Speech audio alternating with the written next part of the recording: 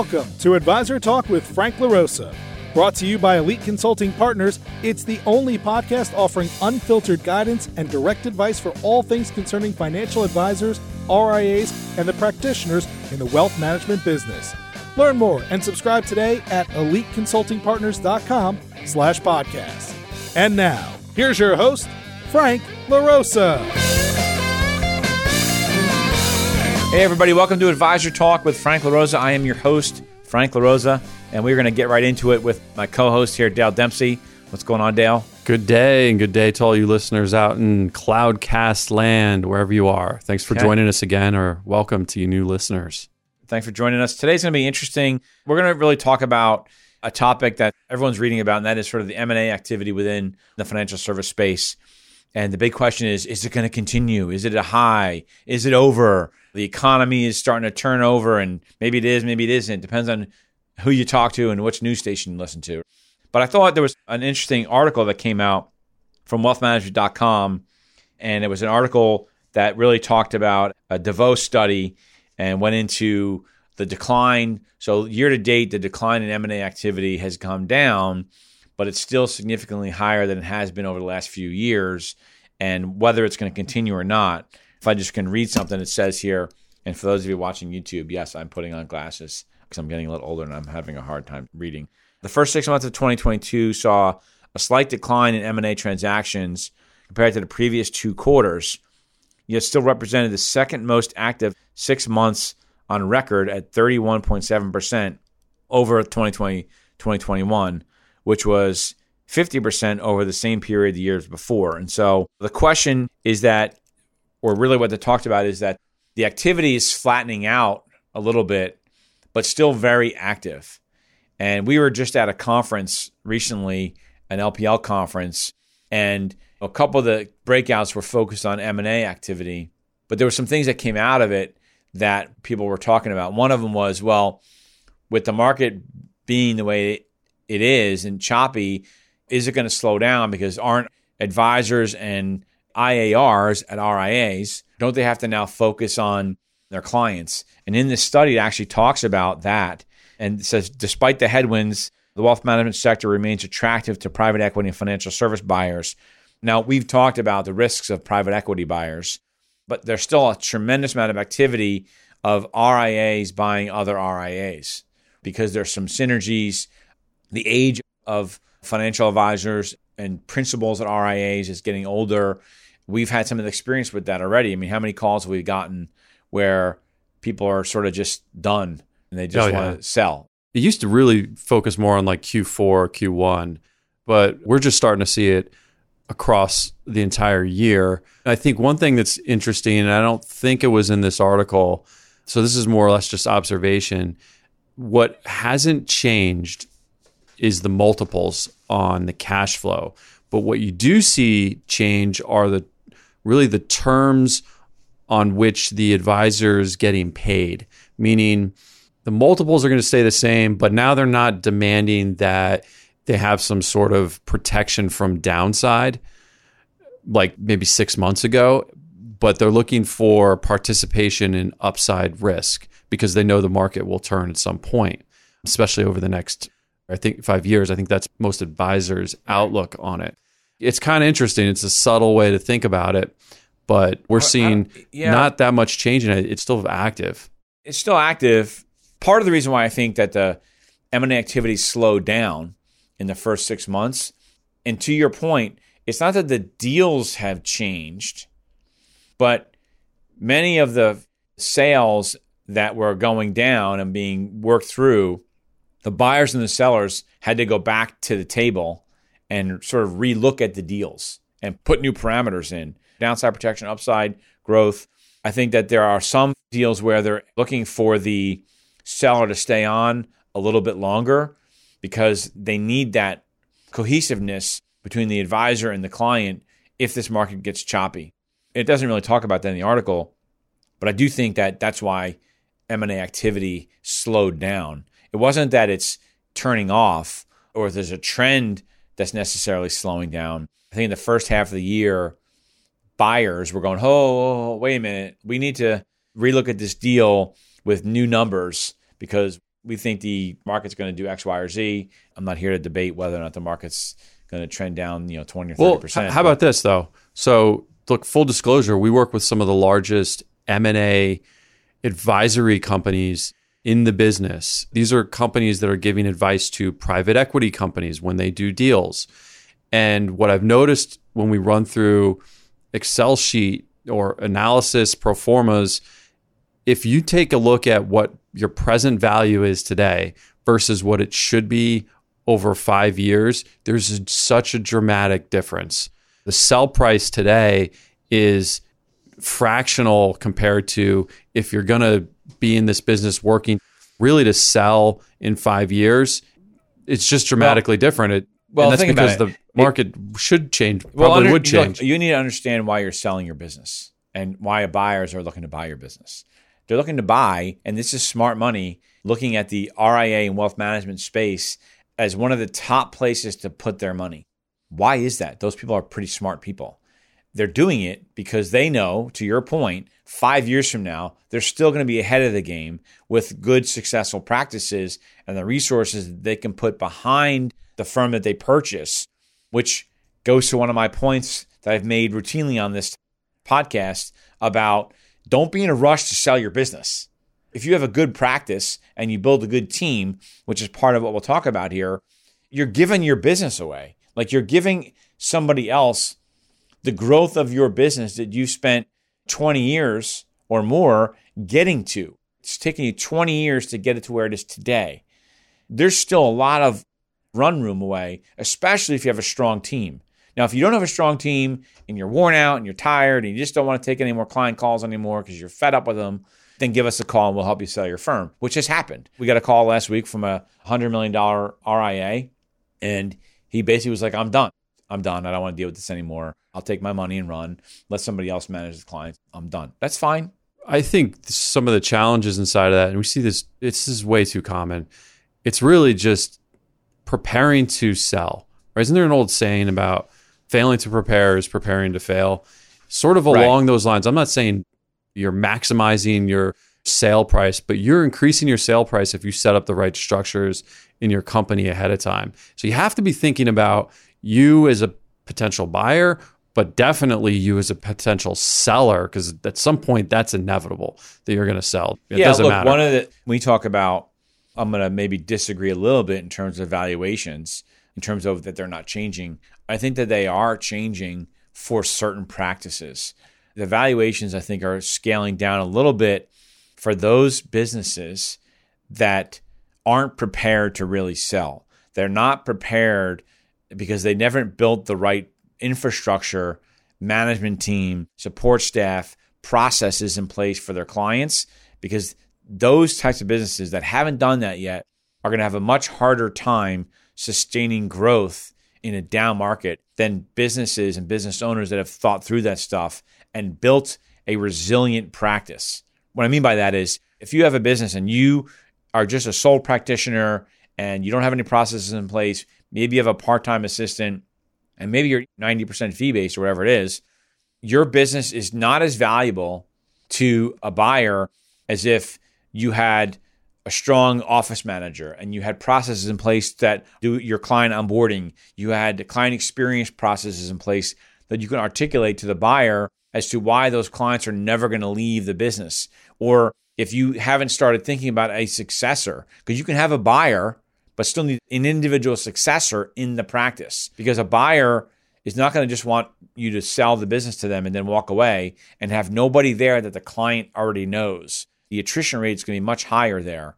So if you have that kind of practice, you might expect to see valuation on your practice go down. But on the flip side, which is really, Dale, what you're talking about, is whether you want to sell in 5 years or more, or maybe just thinking about it, you have to operate as if you are going to sell. Meaning you have to operate as if you want to be able to have the choice 5 years from now to top ticket deal because you built the right business to get the top value, which means you have to have the right management team in place. How are you running money? believe it or not, I know many of you out there as advisors feel like you're a great stock picker and you're a great portfolio manager, so you're going to run the money all by yourself. And you might be. Right, you might be a genius, but it actually hurts your valuation because it's not repeatable. When you sell and you leave, it's not repeatable. Well, but caveat to that, if you have somebody in your business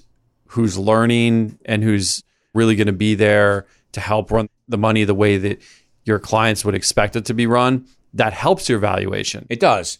What I'm really talking about is an individual stock picker versus a team at your firm. Exactly. Or you're using managed accounts, separately managed accounts, other portfolio managers that you're really just monitoring the asset allocations, or somebody on your team is monitoring the asset allocations. That spreading out of the risk, spreading out of the responsibilities actually increases the value of your business. It doesn't decrease it. Most advisors feel like, oh, well, it's not replicatable, so I have a competitive advantage. You might, or you might not. Depends on what you're looking at. So think about that stuff. A buyer is going to come in and they're going to want to know, how are you running your business? What do your books look like? How many times have we talked to an advisor that wants to sell and we're like, yeah, no problem. Give us your P&L and your balance sheet. And they're like, yeah, I got to get that to you. I'm not really sure. If you want to be a serious seller, you have to have that stuff at your fingertips. So you have to have a good bookkeeper and accountant. And again, running your, I'll say, a practice like an enterprise or a business. Even if you're a single producer, you have to run it like any other business. If somebody asks me tomorrow, hey, I need your P&L and your balance sheet, I can go out right out and print it out to them, and it's accurate. This is why if you're an employee coming from a large institution, i.e. wirehouse advisors, right. This is why you're not going to get as much as your RIA, IAR peers. Because you just don't. Don't get me even started on that. Right, exactly. You might have a team and you might have a lot of these things in place, but end of the day, you can't produce things like a P&L and give the buyer insight into what it is that they're actually buying, because you don't know and they don't know until you've actually done it for a period of time. But look, that's a whole nother valuations between W-2s and 1099 independent RIAs is a whole nother topic. My point on this is be prepared and act as if someone with a big checkbook is going to come knocking on your door 5 years from now. And what are the things that they're going to want to see to maximize your deal? Yeah, I'll put it real simple. They want to see a team and they want to see efficiencies. And that's what's going to get you the most money. Now, on the flip side, let's take it from the buyer's point of view. So from the buyer's point of view, you need to do the same thing, right? Oh, yeah. If you're a buyer, right? And everybody wants to be a buyer. I think in one of the LPL breakouts, they said I think you're right that I think it's low. I whispered, it's light. That's light. They were like 60 buyers for every one seller. Not even close. Right, exactly. So think about that if you're a buyer. You have to be prepared when you knock on that door and you say to somebody, are you interested in selling? And they say yes. You have to be prepared to put together your plan and your value proposition as to why they should sell to you versus the other 59 competitors that are trying to buy that practice, which means from the seller's point of view, what's in it for them? Aside from the money's important. We always say it's not about the money, but it's about the money. But what does a deal structure look like? How are they going to benefit from selling to you? What kind of resources are you going to give them to help them grow their business? If it's a partial sale, well, what does that look like? Are they going to be an owner in the bigger picture, or are you going to invest back into their business so that they're going to grow and make more money, even though now they only own 51% of the business or 49%, whatever? That's a huge mistake that we see with people, is that they all want to be buyers, but they don't have anything to show a seller. They don't have anything on their stats, on their company, why them, other than I'm going to pay you a lot of money. Often I see what really, really gets you to this critical point are the softer things. Do they like you? Do they like the people that are around you that you've surrounded yourself with? Could they see your clients having that same sort of connection? And then there's this magical point where it's never about the money until it's all about the money. And you got to think about that too. Do you have the capital resources to make yourself competitive? Because if the softer things work, that's great. And maybe that gets you a discount, but you still have to get to the right price. They're not going to take a deep discount. You got to maybe even get creative. we're doing a deal ourselves. And all of the softer stuff lines up perfectly. It's going to be tremendous. And all the softer things line up. It's not about the money, but it's about the money. And so we just have to try to make sure that the money lines up. But in reality, the message is that when we approached this group, we were able to articulate to them, aside from the money, what value that they were going to get by joining our firm. And one of it was the money, because the increased compensation, meaning increased revenue because of all the resources that we're providing to them, is what translates into more business. That's what you as a buyer of an RIA or an independent broker-dealer practice need to be able to translate. I'm going to give you X amount of dollars, but more importantly, you're going to get more staff. You're going to get 3 financial planners. We have 2 traders on our team that you're going to be able to get access to. A friend of mine just brought somebody onto their team, and what he was able to articulate to them is, with that individual advisor and his practice, the size of his practice was like $400,000 or $500,000. He wouldn't be able to afford to be able to have 2 traders, analysts, a financial planning specialist on their team, all of these people that will actually help him grow his business exponentially. And they were talking about valuations and comparing the difference in the valuations, and why our client, my friend of mine, why his valuation was so much higher than the guy rolling in is because if the guy rolling in were to pay for all those things, he'd make no money. His business would have no value. And that's what we're talking about. Being able to articulate why you're a good buyer for a seller. Because there are some firms that are going to come in and just say, well, we're going to give you a check. But they're not talking about the softer stuff, how they're going to take care of Mrs. Jones, who's been your client for 25 years and whatever. Those are the things that I think are really important. I think the trend for mergers, M&A activity is still going to get really strong. I would argue that transitions are still going to get really strong. If the market continues to get choppy with interest rates rising, we all know that finally these banks are starting to make money on their cash balances. And some of them are being very smart about taking some of those dollars and reinvesting it in deals, because it's not about the money, but it's about the money. So they're smart. Some of these lenders I've noticed also, so this is how hot, this is the evolution of this business, really. I say hot, but there's so much activity going on. I've noticed some lending institutions are now creating or buying broker-dealers to represent buy-side, sell-side advisors and giving them the ability to go beyond SBA loans so they can do a more customized loan. Yeah. You're starting to see like the bigger investment bank sort of resources come into this space and or get recreated. It'll be more they're formalized. Using the capital. I mean, they're borrowing capital still at a lower rate, and then they're essentially becoming the bank, and they're taking a spread because they know that even the spread that they're making or paying, they know if they can bring that money in-house, they're going to make a lot more money on it. So they're being smart. I think the smart money is still being really active, being really creative, because this is a target-rich environment right now for buyers.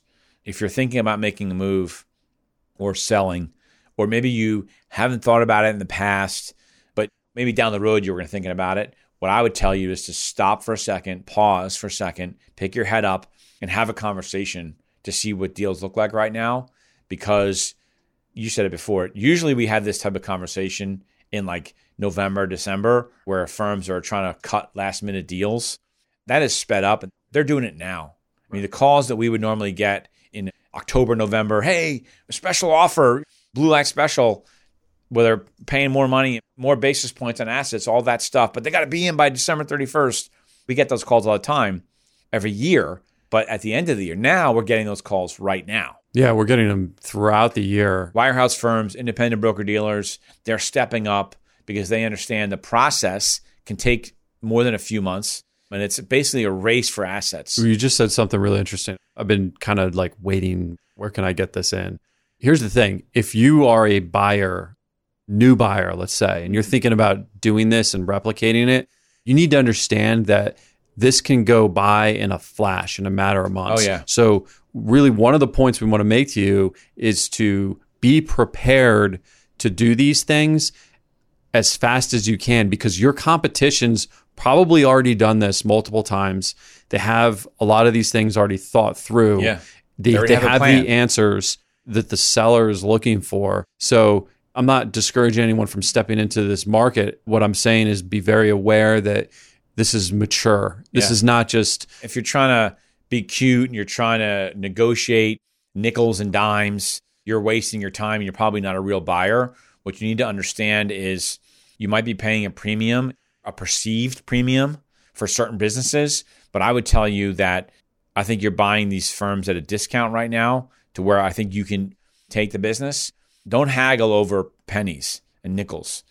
If you're getting close and you have the fit, so you've identified the fit, the seller's identified you're a fit, things look great, culturally fit, those are really important things. If you have identified that those are real synergies within your business and the seller's business, don't mess around with trying to save a few dollars here and there. Just hit the bid, because there's 59 other buyers right behind you that will step up and take that opportunity, and you'll regret not being a little bit more aggressive and picking up that seller. So anyway, look, again, we can go for another hour on this, and one day maybe we'll do a longer show, but this is good for now. I think you guys get the idea of how Dale and I feel about this, what's going on right now. Speaking of, if you want to catch Frank in a longer format, reach out to me, because he's going to speak on a panel with some firms that do M&A advisory work. Some of the largest firms. California. So reach out to Frank at Frank LaRosa at EliteConsultingPartners.com. The fact that you don't know my email, I guess, because you know what it is? He sits about it's 5 in feet the away from me. autocomplete. It's in the autocomplete. It's Frank at EliteConsultingPartners.com. I know. When it was coming out, I felt wrong. That's all right. I'll forgive you this time. But his phone number is 856-316-4651. Yep. I don't know yours. 4653. I'm 4653. And check out our Instagram at franklarosa.elite. You'll see some stuff on there. You'll see these podcasts on there. You see our YouTube videos on there. You can go to YouTube Advisor Talk with Frank LaRosa, and then we'll get out some information. Also, we send out a great newsletter, goes out every month with key things that have happened within the industry. Some of our podcasts are on there, so it's really great. So if you want to be included on our newsletter, just email me at frank@eliteconsultingpartners.com. We'll get you on the newsletter. It's very informative. My marketing person says that we have a huge click-through rate, sort of much higher than industry standard, because I make sure that the content, sort of like these podcasts, we want to make sure that the content that we send out to everybody out there, it's really relevant and educational, and not some pitch to, don't get me wrong, if you want to move firms, call us and we'll help you move firms. But really, it's about us paying it forward and providing a level of education to advisors that we feel like you all need to be given. Because I think sometimes people spin stories, and I want you to know the truth about what I feel is going on in the industry. So anyway, with that said, thanks for listening. We appreciate it. Thanks for watching if you're on YouTube. We look forward to the next one. Take care. Great talk. Bye-bye. Thanks for listening to Advisor Talk with Frank LaRosa. If you're looking for more advice or solutions on any topics in the financial services industry, or you just want to subscribe to our podcast, head on over to EliteConsultingPartners.com/podcasts.